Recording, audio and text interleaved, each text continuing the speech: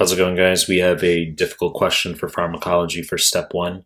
52-year-old woman. She undergoes a surgical procedure and tubocurarine, however the fuck you pronounce it, okay, is administered. Now, I've seen this drug show up in one of the NBME exams, so when we talk about all these difficult agents used for anesthesia slash neuromuscular blockade, occasionally one will show up, okay? So I've seen tubocurarine on the NBME exam, so what's the mechanism of action? Let's just hop through the answer choice here. Choice A, depolarizing neuromuscular blockade. Wrong fucking answer. This refers to succinylcholine. Okay, so succinylcholine induces paralysis.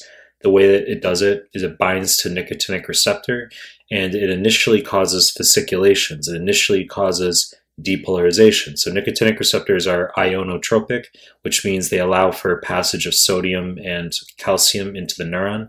So for the first few seconds that succinylcholine binds, we get increased action potentials, but that quickly leads to desensitization of the nicotinic receptor, and the functional effect is as though it's an antagonist. So the terminology, the literature, they just say broadly neuromuscular blockade. Okay, it's the depolarizing agent.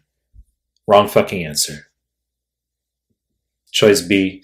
Actually, real quick, you should know succinylcholine can cause malignant hyperthermia. Okay, so malignant hyperthermia, that's going to be where the ryanodine channel, it's a calcium channel with the sarcoplasmic reticulum, gets stuck open. So we have too much calcium flowing from the sarcoplasmic reticulum into the cytosol, and then the cell is going to expend ATP to try to get that calcium back into the sarcoplasmic reticulum. That generates heat. So the patient's going to get high fever and rigidity, and you're going to treat that with dantrolene, which closes the ryanodine channel. Okay, and of course, antipsychotics can cause neuroleptic malignant syndrome. It's the same mechanism. So for general anesthesia type stuff, succinylcholine and halothane, those are both agents that can cause malignant hyperthermia. As I already said, wrong fucking answer.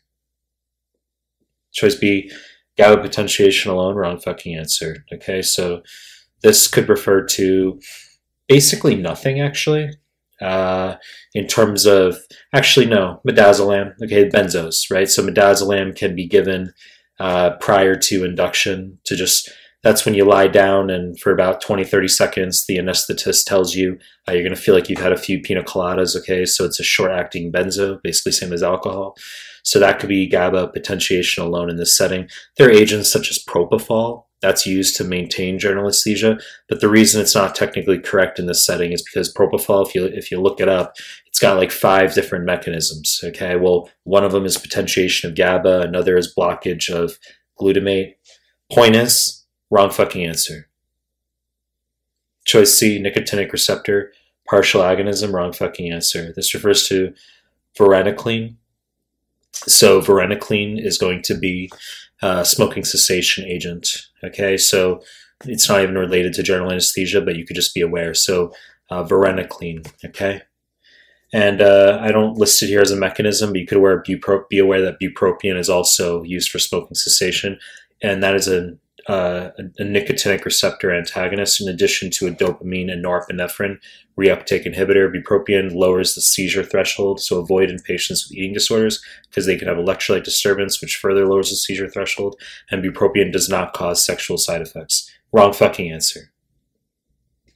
Choice D, non-depolarizing nicotinic receptor antagonism, correct answer. Okay, so I don't really know what to say. It's just, holy shit, we've got a drug, tubocurarine, and this is the mechanism of action, non-depolarizing.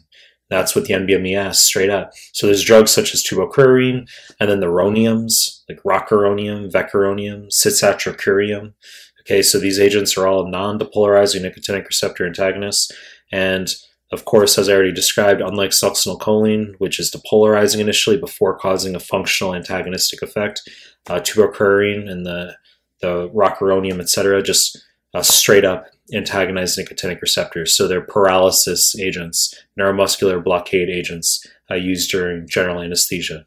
So real quick, sodium channel blockade, GABA potentiation, wrong fucking answer. Okay, so these don't relate to general anesthesia necessarily. This could be antiepileptics.